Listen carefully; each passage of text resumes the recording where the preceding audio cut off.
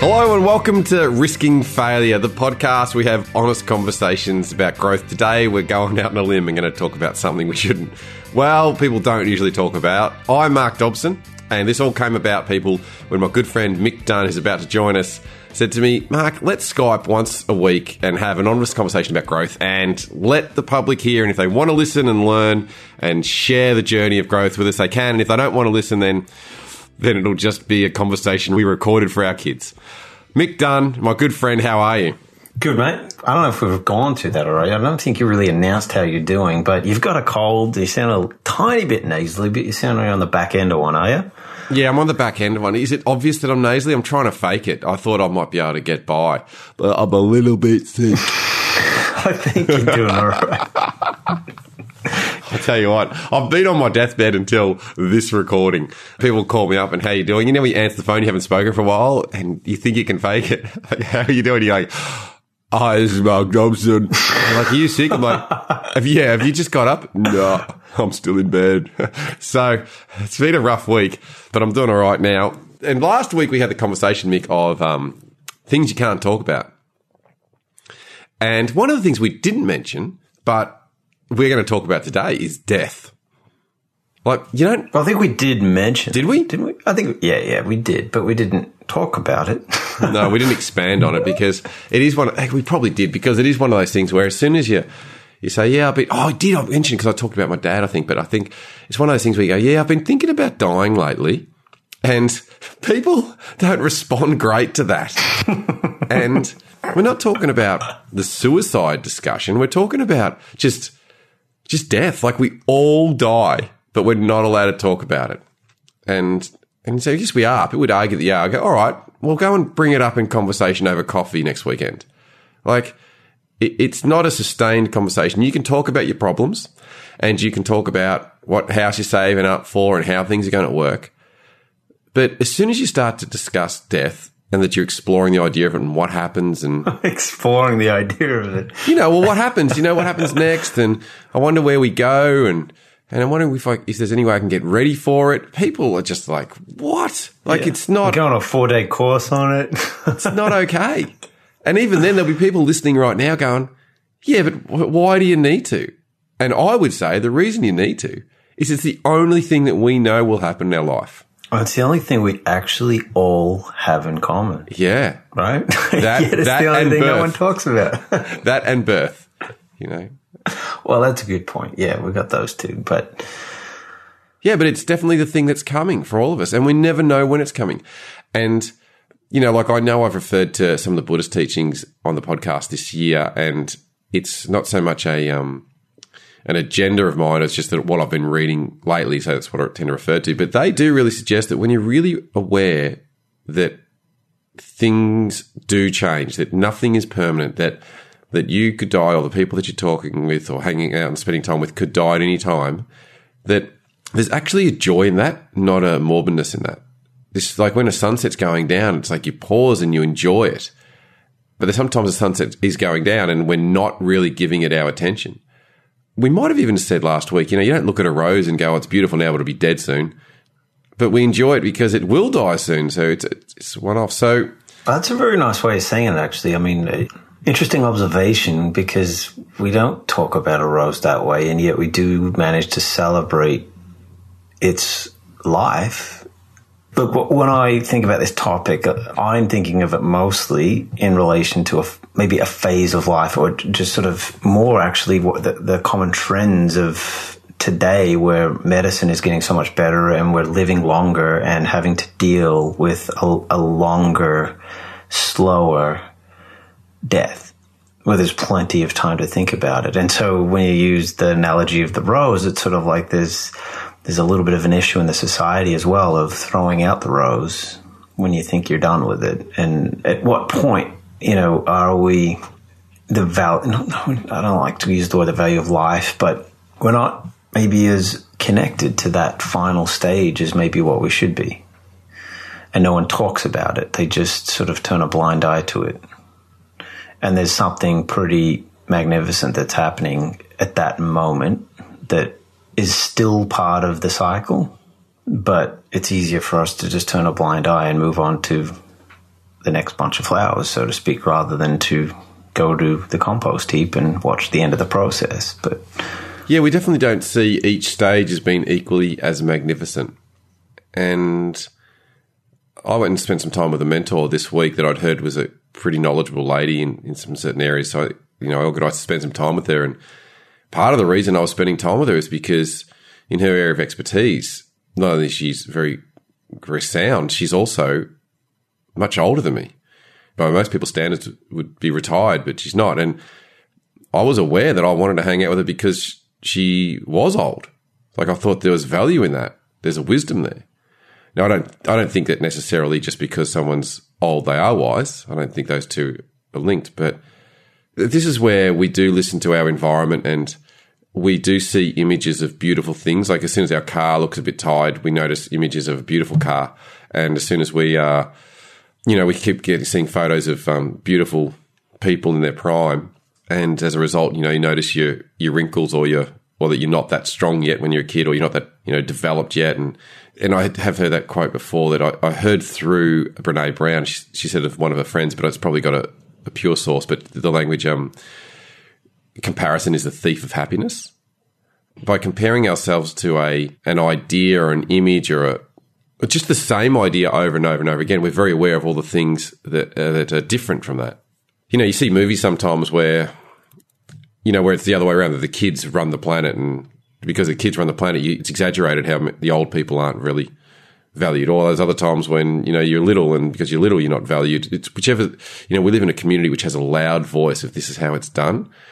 As a result, we see all the other things that are not that as being less valuable. But I think that with death, it is an aging, and the rose going to the compost bin, it's equally as beautiful, really. But that's really challenging. So we should discuss this, because that will really challenge some people, because, there's many people that fear death, and they also fear losing the people around them. And don't get me wrong, I don't look forward to any of those sort of experiences. But so I thought maybe to get this going, I've got a couple of examples about death that maybe we should discuss. So there's three main things that I noticed in my life. When I was very young, I saw one of my best friends killed when I was in grade 5. And it was at a carnival, and without going into the details, just out of respect for the people involved, he was killed. And, I had to process that at a very young age. And what fascinated me was, I remember Mum saying to me, it's best that he goes, because the injuries were so bad, it's just best that he goes. And I just believed her. But there are other people that really had some quite extreme responses, and they gave it a different meaning. There were some people that gave it the meaning, well, if you lost your friend when you were young, you'd be messed up like me too. Sort of thing. It was like a permission slip for, I don't know, some craziness. That was big. And although I lost family members too, through, aunties and uncles and grandparents through the years, that one was my first experience. And then I had another experience when I was not even 10 years, it might be 10 years ago, where I'd gone down to pick up the mail from where it used to be, and I was driving home, and I just picked up out the corner of my eye some sort of incident in a construction area, and I instinctively just pulled over because it just didn't seem good. And I ran across, and sure enough, a woman had been backed over by a truck. Nobody really knew what to do, so I was the first on the scene as a first aid responder. I ran to her, I rolled her over, and just some people won't want to hear the details, so I'll save those for another day. But, she was in a bad way, and I recognised essentially that she was dead, although as part of her body, it was moving a little, just due to the nature of the process, of the dying process, which we're always scared to talk about, right? The mechanics of the body was moving, but she was gone. Everybody around me was a bit of a panic, but I've got some strong spiritual beliefs about this, not religious, but spiritual. And I just said to her, not out loud, I said it in my head, I guess. I said, hey, it's okay.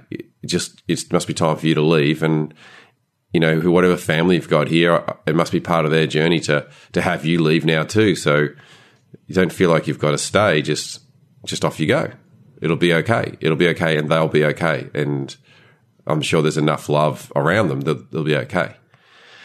Yeah, and I felt all right about it, and I was just sitting with her, and then several minutes later, maybe 5 or 10 minutes later, a nurse turned up and some medical people, and they ran over, and it was a lot of drama, and like, clear out the way, and dived in to try to rescue her. And I honestly didn't know what all the fuss was about. I was like, well, she's gone and it's okay. So that was pretty significant. I realise each one of these could probably go to the conversation, but the third one was when an elder died and they had several family members remaining behind, and one of those children was Pentecostal in their belief and very much believed that unless you went to church every Sunday, you burnt in hell, and that's exactly how they saw it. You burnt.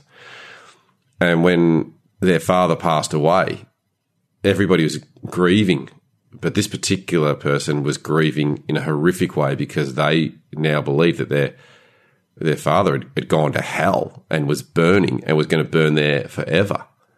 Their beliefs served them up until that moment. And, we had some pretty big conversations, and I was involved with having them think through what their beliefs were about religion and faith and death, because they were in an agony. They were the one in hell. So I put those on the table just so that we've got some discussion stuff, I guess, because they're all pretty big and they can be pretty heavy, but I didn't find any of them heavy, really, in experience. Yeah, they're unique. And it was funny, after that woman passed away and I was first on the scene, my friend Dave, who's an ambulance driver, he said, hang on, so that's the first time you'd see someone die? And I was like, well, yeah. And he said, and you were just sitting there going, off you go, spirit, off you go. He goes, I know ambulance drivers that would have that experience and struggle to cope. And I'm like, well, yeah, but they probably think that they need to save them and rescue them and feel responsible for it. But I didn't feel those things. And I said to him, it just really comes down to how you see things. Well, if you step back a bit. Not too far away, because I've got to stay close to this mic. I heard the sound quality last time and it was terrible. We've got to make sure I'm within range. But metaphorically, I will step back. Continue. The things I have to put up with. So I've had a similar experience where I was out surfing with buddies, and we came upon a couple of people that actually, I don't know where they were from. I think they were from the Middle East, but it was their first time out in the Australian surf, and they were out to kind of actually celebrate having moved to Australia. And she was drowning, and he ran in to save her and didn't know how to swim. And we only found that out because the papers said that, and he was on the front page the next day. But basically, we just swimming around, and we're just surfing and just saw floating something and swam over, and I was actually sort of the first one to get to them and saw exactly what was going on. I had to call my mate to swim over, and so I'd pull his sister in, and my buddy pulled the guy in, which was pretty deeply submerged by that point. But the brother didn't survive, and the girl did. And she was pretty sort of out of it in terms of trying to recover.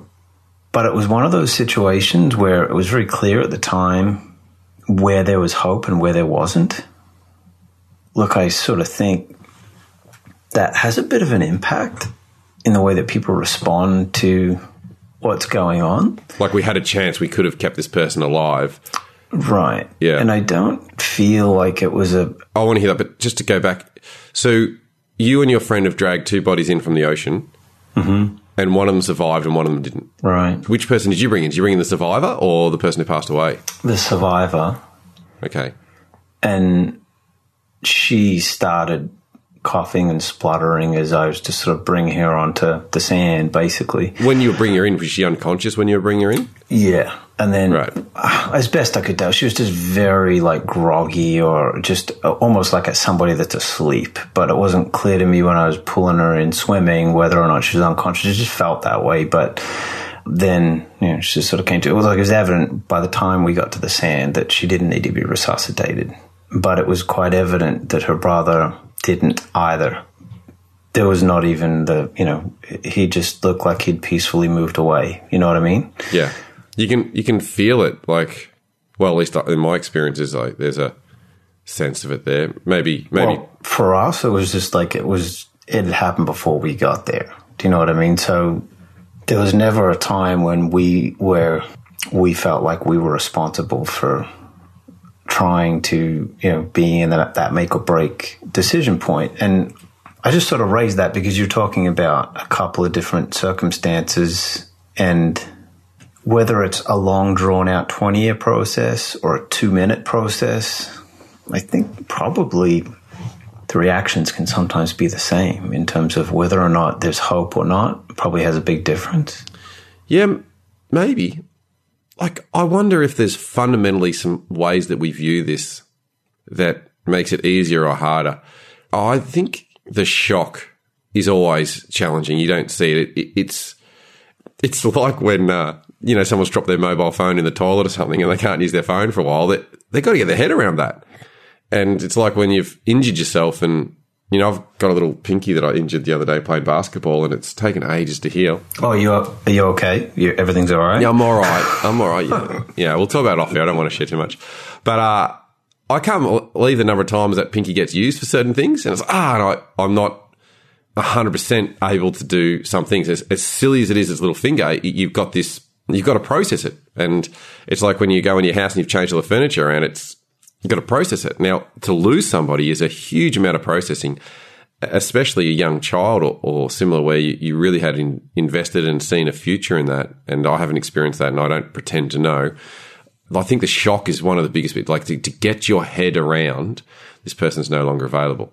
But when you talk about the hope and something in our DNA is driven to keep life alive, to stay alive, to fight for life. And I think that, we're grappling with that at some level, like to go, all right, well, I want to be alive and I want the people around me to be alive. But then again, I think that there is deep in us this lack of acceptance that things aren't permanent, that things will move on, that they are going to change. And how quickly can we accept that? And I think the closer it is to it, we can say to everyone else, like, oh, well, you're going to have to let go of that. It's like when in a relationship, when you lose money due to some poor decision, when the team that you follow in a sporting environment doesn't win, when a job that you're going for doesn't come your way. And we can say to people, we just got to let go of it. It's probably for the best. You got to let go. Don't worry about it. There's other opportunities. But it's much easier to say when it's not close. It's not inside our circle. But when it's us, it's much more difficult. And what I was reading lately was the awareness that someone who is dying is the one that's losing everything. And they are in a state where they are confronted where I'm losing my family. I'm losing the things that I thought are important. I'm losing my ability. I'm losing my engagement with this planet. That they are actually the ones that are losing far more than anyone else. And we really need to be prepared to discuss that with them and just not force it, but just so how do you feel about death, where you're at?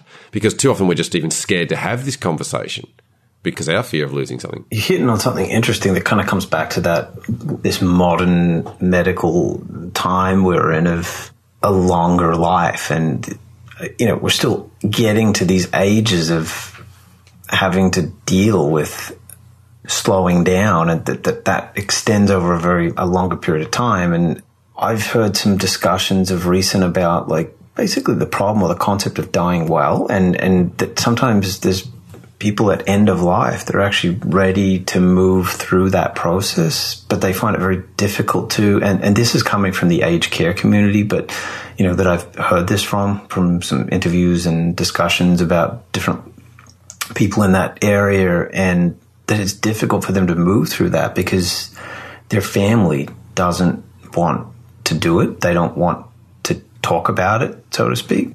Sometimes I guess there's a tendency for us to sort of continually tell ourselves, no, it'll be okay, or they always bounce back. Do you also think that what happens at that point is that this is a big topic that we can no longer avoid, and we have no prior conditioning to be able to handle this? It's like being asked to lift a 100-kilo weight and you've never lifted a 1-kilo one. So all your life, we haven't developed the fitness and the capacity and the emotional awareness to be able to navigate these sort of topics. And then suddenly they're just lumped on us. And to cope, we just keep turning a blind eye, even though that can really hurt the people around us. Yeah, and this interview that I think I shared it with you, and it was on, once again, the podcast On Being. This goes back a few years, actually. So if you're listening to this and you're going to try to track this down, it's definitely worth listening to. But it's a few years ago.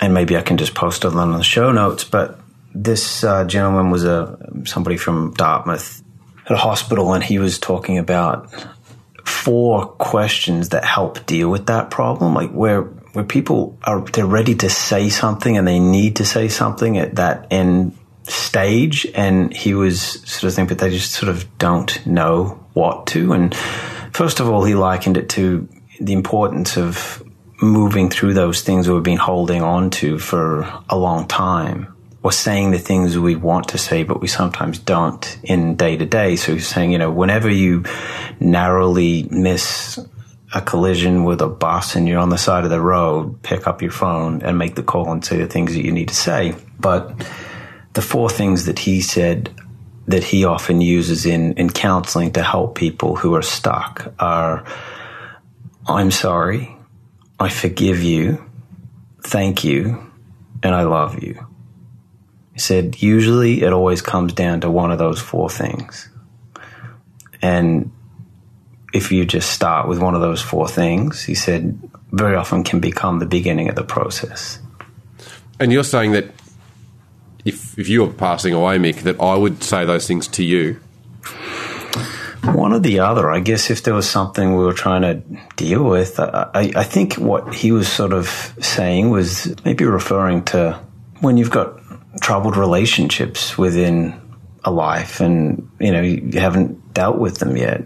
Even the smallest of things, that he was sort of saying this is the time to try to move through those things and the importance of that. They're big conversations. I think so many people they've never really had those in their life, but they're hard anyway. I agree. That's actually what I pulled from this episode. I was like, wow. Either way, those 4 questions are big. Yeah, they are. Say them again. So it's, I'm sorry. Yeah, I'm sorry. I forgive you. Thank you. I love you. Geez, there's some wisdom there, isn't there? You'd almost think that most things could get navigated by one of those 4 solutions. I can't even count right. 4 solutions. I think that's pretty much, I wouldn't say that's what he was proposing. If you're struggling on where to start with resolving things that you need to resolve before death, for example, this is a great place to start. So when you're involved with those people passing away, Mick, and rescuing them, and I remember that. I remember being on the front page of the paper and talking to you about it and the like. How did you go process getting your head around all that sort of stuff? Pretty good. And I think I was about 19, 18 maybe. I actually felt like I should have been more affected than I was, to be honest. I felt like I just sort of understood it in a weird kind of way. And I felt like my friends did too. Just sort of like both, we processed a little bit, but, we chatted about it, but it's not like we sat down all night around the campfire and just like bathed in reflection. We just sort of what happened, and we just moved on, I guess. Didn't really talk about it a whole lot after that either, but it wasn't because we weren't comfortable talking about it. I just think sort of we understood. You had an interesting situation on the way home. After I saw that lady killed, I gave my details and all that sort of stuff, and then I took off and I called my dad, and as I was explaining to my dad, I said, this just happened. He said, Mark, do you want to come over for a cup of tea or something? Like, if you haven't got anything on, maybe you should just come and chew the fat bit. I was like, oh, all right, I suppose. And I hadn't really realised that there was still a part of me in shock, and I got home and it was really healthy to sit with my family and just talk about it and what had happened and what I saw. So although I had processed it, there was something to still think through. I wasn't all high and mighty and, look how wise I am. The experience was different. And you would have had the same thing. There's a processing to do.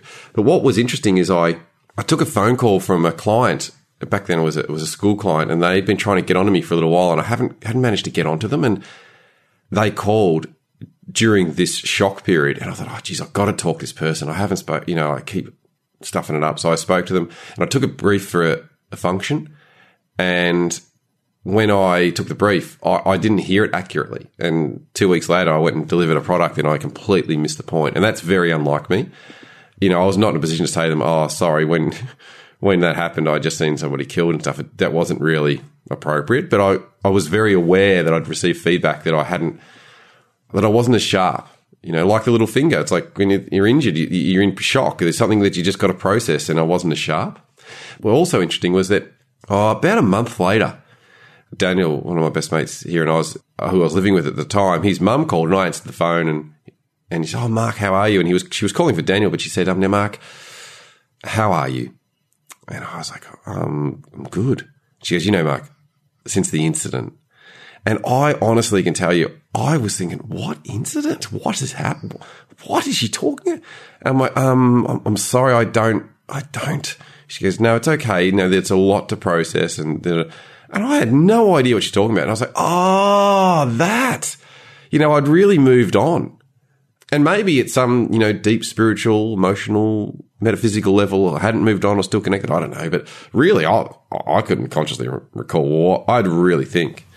But it was interesting because that's how she thought that I would process it. I think you're probably right about that. Your little pinky analogy, so to speak, being close to the situation makes a big difference. Somebody else, like when I said I got a sore little finger, you took the piss. You're like, oh, you're right there, you okay? You took the piss, whatever you said earlier. It's like, because it's not your world, but when it's your own world, you can have a little broken nail or something and it can really limit your day. You keep catching it on things like, damn it, with a lot of this we're talking about is how much does it impact our world? And that sounds a little bit selfish, but that's where I have a lot of respect and admiration for people that see pain in someone else's life and can connect to it and feel with it and empathize with it. And I think I empathize too, but as we're processing death, it does really impact us, but I'm concerned that we don't discuss it when it really impacts us. We try to pretend that it doesn't and think that that's going to be a strategy. I know what Brad always says about business. He says, hope is not a growth strategy. And I really believe that with death, not talking about it is not going to make it easier. Makes it way harder. Yeah, well, that comes to the same idea of growth not being a growth strategy either. What I was about to say was that, interestingly, it seemed like you had said it was the point where you sat down with your family that in some ways that's when it becomes real for you because it's brought into context of your own life. You know what I mean? And probably for me, I can't remember because it was so many years ago. I'm pretty sure I called my family partly just to tell them, like, 'cause it just seemed like the responsible thing to do because I was away on vacation, by the way. But yeah, I do remember coming home and definitely chatting to Mum about it. I just think that those are the things that you could literally carry something like that around for even a couple of weeks before you even run into somebody or are deeply connected with. And I think that's the point where things become much more real. I think it comes down to, if we're carrying it around for a long time or a short time, it comes down to the way we see the situation and the meaning we give it. And the one that would be more difficult is if we'd be the one person that had accidentally caused death. You don't wish that upon anyone. But I know people in my circle that have accidentally caused another person death. That's another classic example of what meaning are we going to give this? The meaning I give life is, now I never used to think, this took me a long time to get to this point. A long time? A long time I'd say. But I had to let go of a lot of religious ideas that I had and doctrine that I've been taught. But and I may have said this last episode, but I believe that the soul has the human experience like a video game. It just says, I'm going to go in, I want the sword, the shield, and the magic dust. And life says, nah, you can have two things. You're all right, I have the sword and the shield. And then you go play the game and you discover yourself and you try to make it through different levels and grow and evolve. And I believe the soul comes onto this planet to experience aspects of itself. And every time it comes into the planet, it has a different experience. Now, that involves having some belief in reincarnation or some form of reincarnation, which is very challenging because I grew up in a Catholic environment and that was not part of the game plan. But I do believe that now. And I think that some of these experiences of death would really challenge your beliefs and go, what do you really believe? What do you just say to yourself? But I really believe that when a soul leaves the planet, that has a much greater, grander purpose because there was something they were meant to get out of it and they're moving on and they're going to play the game again. And I also believe that the person that may have accidentally created that, their soul was here to know what it was like to have this experience. And sometimes there was a grand purpose in that person moving on and us being the person that did it. If we can separate from the human and move to a spiritual view. Now, that doesn't mean that it's easy because I don't know what that would be like. I don't. But I know that perhaps some of my calm and my peace on these sort of topics is because I've really spent time developing my spiritual view. And I wonder when you said about, some people hold on to it and some people don't. and the fact that I could say goodbye to that lady at that time, I think they're all relative to the way we explain life and the meaning we give things. I think there's merit in really pondering. We do ponder it. Look at us. We're sitting here talking about these big topics. But, I look at, my friend that lost his dad and believed that he's burning in hell. Like, that didn't make his life any easier at all. That just created misery. Yeah, like, I really think it's the meaning we give things. But I don't think that we're brave enough, typically as a community, to let go of beliefs we've had for a long time and say, well, maybe religion's not right. Maybe my view of the planet's not right. Maybe my view of God's not right. And go, I'm going to start from scratch and build up. And I know I did that. I traveled around Europe, and as I was traveling around Europe as a kid with a backpack, I was trying to work out if there really was a God. I've been brought up Catholic, but I was trying, is there actually a God? And I don't know why that question was on my mind, but it really was. And I had a few situations that really impacted me, but I was sitting in this church in East Berlin, and it was this Gothic sort of style building with this huge pipe organ. And I might have mentioned this. I said this the other day. I'm wondering if, because we talked about a similar topic, but it was just really impacted me. But I was sitting there and I thought, I said in this church, I said, you know what, God, I'm going to make a call. I'm going to say you don't exist. And now I was scared. That scared me, because if God did exist, then everything I've been taught about was, I was rejecting God and the like. And so that was a big thing for me to say. And I said, but I'm going to say you don't exist. But if you do, I'm going to need some kind of hint to continue this journey, just some kind of hint. And then out of the blue, this huge pipe organ, it's like someone fell on it or something, right? It didn't play a tune. It went, it was like, and I just pissed myself laughing. I'm going, all right. That'll do. I will continue the journey. And I swear that happened, and it felt profound. I walked away from that church just laughing, going, all right, I will continue. But I was throwing out the rules of religion, and I was starting to look at, what is this relationship you have with God? But that took a lot of courage. And it took a lot of holding the uncertainty.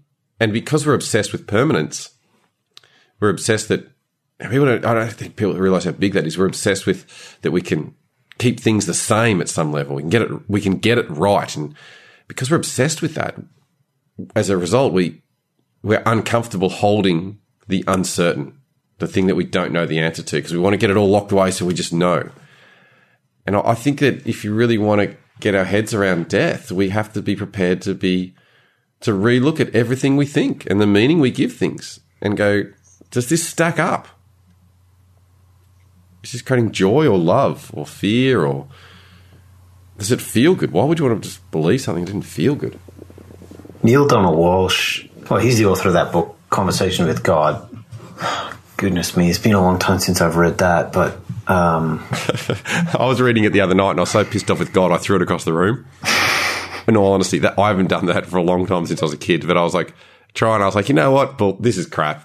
I launched that book. I said, I've had enough. I love that book. I've read it 9 times, but I went to it and I was like, you know what? I'm just not going to try. I'm not even trying to understand you right now, God. I'm pissed off. I'm not even going to listen. I'm sick of listening. Just make this easier. So, but anyway, when you read it, is that how it went? Well, not quite, but I haven't read it 9 times. So I have read it a couple of times, and it's a pretty profound book. So look, I'm not saying it's right or wrong or it's everything. It's just, I don't think I've come across a text that's had so many profound questions in there. It's the questions that are just interesting. So anyway, he's written some follow-up books. I've heard, I guess, a series of questions that he had talked about being helpful in this whole idea of what you're talking about in relation to, purpose and soul and God and how that all fits together. And so the questions were, the first being, do you believe in God? Yes or no? And then the second was, do you believe in the existence of the human soul?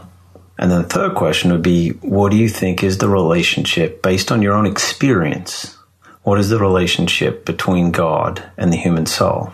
And the fourth question, can anything happen to God, assuming that you believe in that God does not want to have happen? And then the fifth question being, can anything happen to your soul that your soul does not want to have happen? Remembering that the answer to those first few questions, I think, say a lot about how you shape your universe in relation to soul and God and all these different things. Because as I followed through those questions, I'd think about things like, and I think it's pretty common for a lot of people to think these things that, well, yes or no to God, right? But I think sometimes there's a lot of people in the world that answer no to the question of God, but yes to the question of soul. And then the very next question is a challenging one. Well, what's the difference? So you need to be able to resolve that. You don't have to, but it's helpful if you do, because then suddenly you realize, well, oh my God, maybe I do believe in a God, because if I believe in the human soul, but I don't believe in God, then now I have to scientifically answer to myself where the hell a human soul comes from. So, then these progressions. These are amazing questions. And on the weekend, we with Cam actually ran a workshop, and one of the ladies said she doesn't accept the idea of a soul, but she used different language.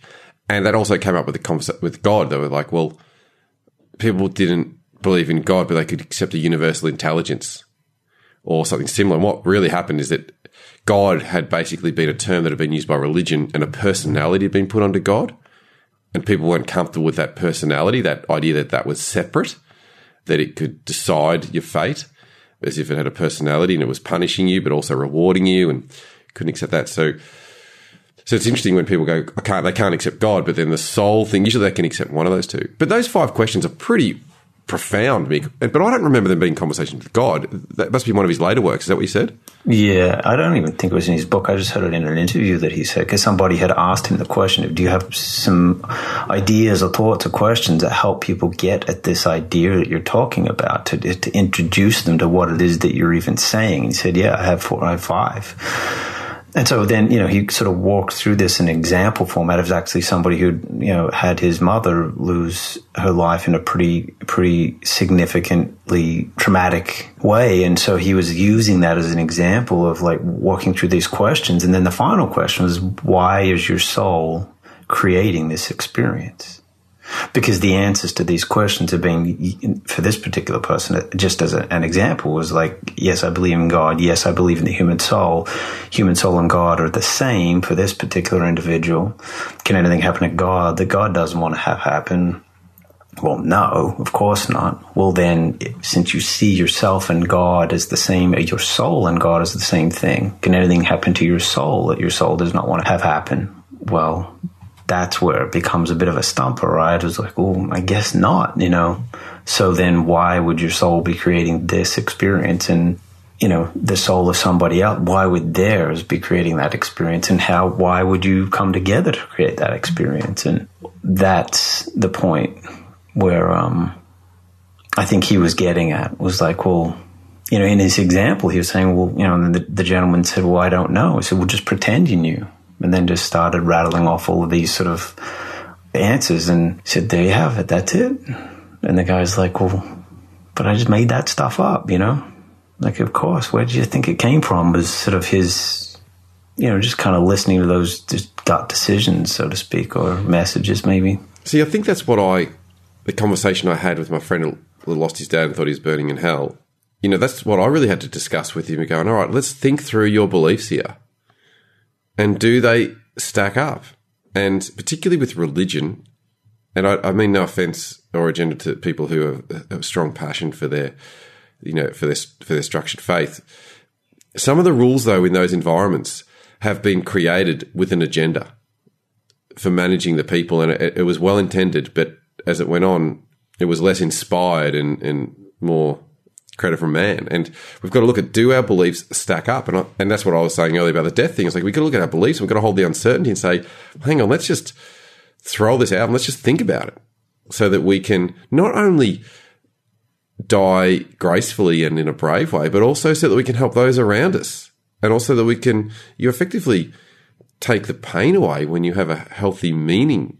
But, those 5 questions, you referred to those another time in a previous conversation that you and I had, and they were absolutely masterful questions, just brilliant. I don't think I never had that kind of clarity when I was talking to my friend, but I guess the intent was No, I wish I'd stumbled on those questions a lot earlier, because I've definitely memorized them. I know you have. I can tell you have, and they're so good. And the thing is, you've got to be able to answer those questions. And I think that's right about but I just made that up, or well, I don't know. I go, well, you don't know. So apply the time. That's that. And guess. Yeah, you know rule, right? Yeah. And if you don't know, that's okay. But I think often we look externally for the answer. And I think religion does that a lot. We go, someone teach me. I don't know how to have a faith. I don't know how to know God. So teach me. And I really believe that religion is training wheels for your faith. It says, here's a structure. And until eventually you go, actually, this structure is like training wheels, and you can let them go and you can actually know God or faith or love or whatever you want to call it in a really beautiful way. You got to be courageous to take those training wheels off. And someone's got to also be brave and is to want to let you and have those conversations with you. These are big things. And I think that there's a gift that we give the people around us and ourselves when we just spend the time and just ponder them, and we don't have to, not as a forced thing, but if it's on our mind and if it's on someone else's mind, I think it's about being able to have the conversation. And it's just like if someone's depressed, being able to talk about their depression. It's about if someone's worried they're not going to lose, they're going to lose their job, to not just say, don't worry, it'll be fine, forget about it. They're worried about it, and they need to be allowed to have that conversation. And I know, like I said before, with the athletes I coach, sometimes they're just scared. I've got someone I'm coaching in America at the moment, and they're going into a significant event, and they're just scared. And they're scared they're not going to be able to deliver it, and the whole lot of things are going to go wrong. And people are saying to them, no, you'll be right, don't worry about it. And I'm just like, I understand that you're fearful, so let's talk about the fear. Not that we want to focus on it, but let's understand what we're scared of, and let's understand what we want instead.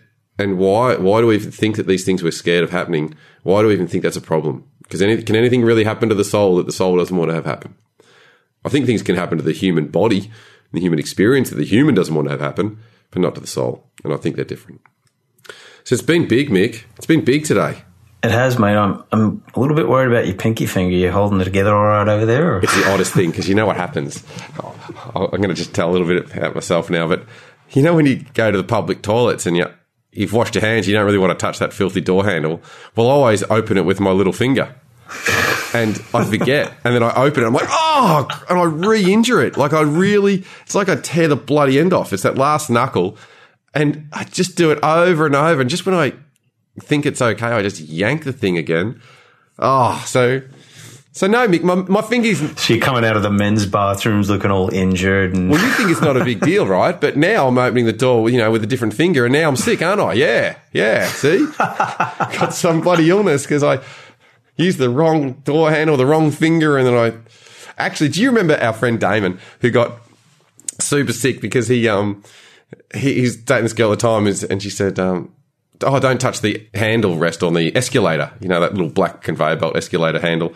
She said, don't touch that. And he's like, oh, whatever. She goes, there's too many germs. So he just got to the end of the escalator and bopped down and put his tongue out and stuck it against the escalator and let the escalator just roll over his tongue. In the end, he was just being a smart ass, and everyone was like, oh, that's gross. He got so sick. He was on his deathbed, but he says, you know what? I think I had every illness at once, and I've never been sick a day since. Yeah, so my finger's all right, though. Thanks for asking. Thanks for caring. Yeah, no, I'll check back in with you during the week, make sure you're handling it okay. So. Yeah, thanks for nothing. All right, mate, always a pleasure. See you next week. I'm not sure what the topic is, but I'm liking these unconventional topics. For sure, mate. We are in uncharted territory. Yeah, absolutely has. Good to connect again, and thanks for listening, everybody. Yeah, and people, if you're listening, I don't know what sort of day you're having, but we care about you. We care. We do. We care about you. So we'd love to hear from you at any time, but we care. Have a great day, and namaste, world. Namaste. See ya. See you, mate. Bye. You've been listening to Risking Failure. To join the community and access more free content, news and updates, subscribe at riskingfailure.com.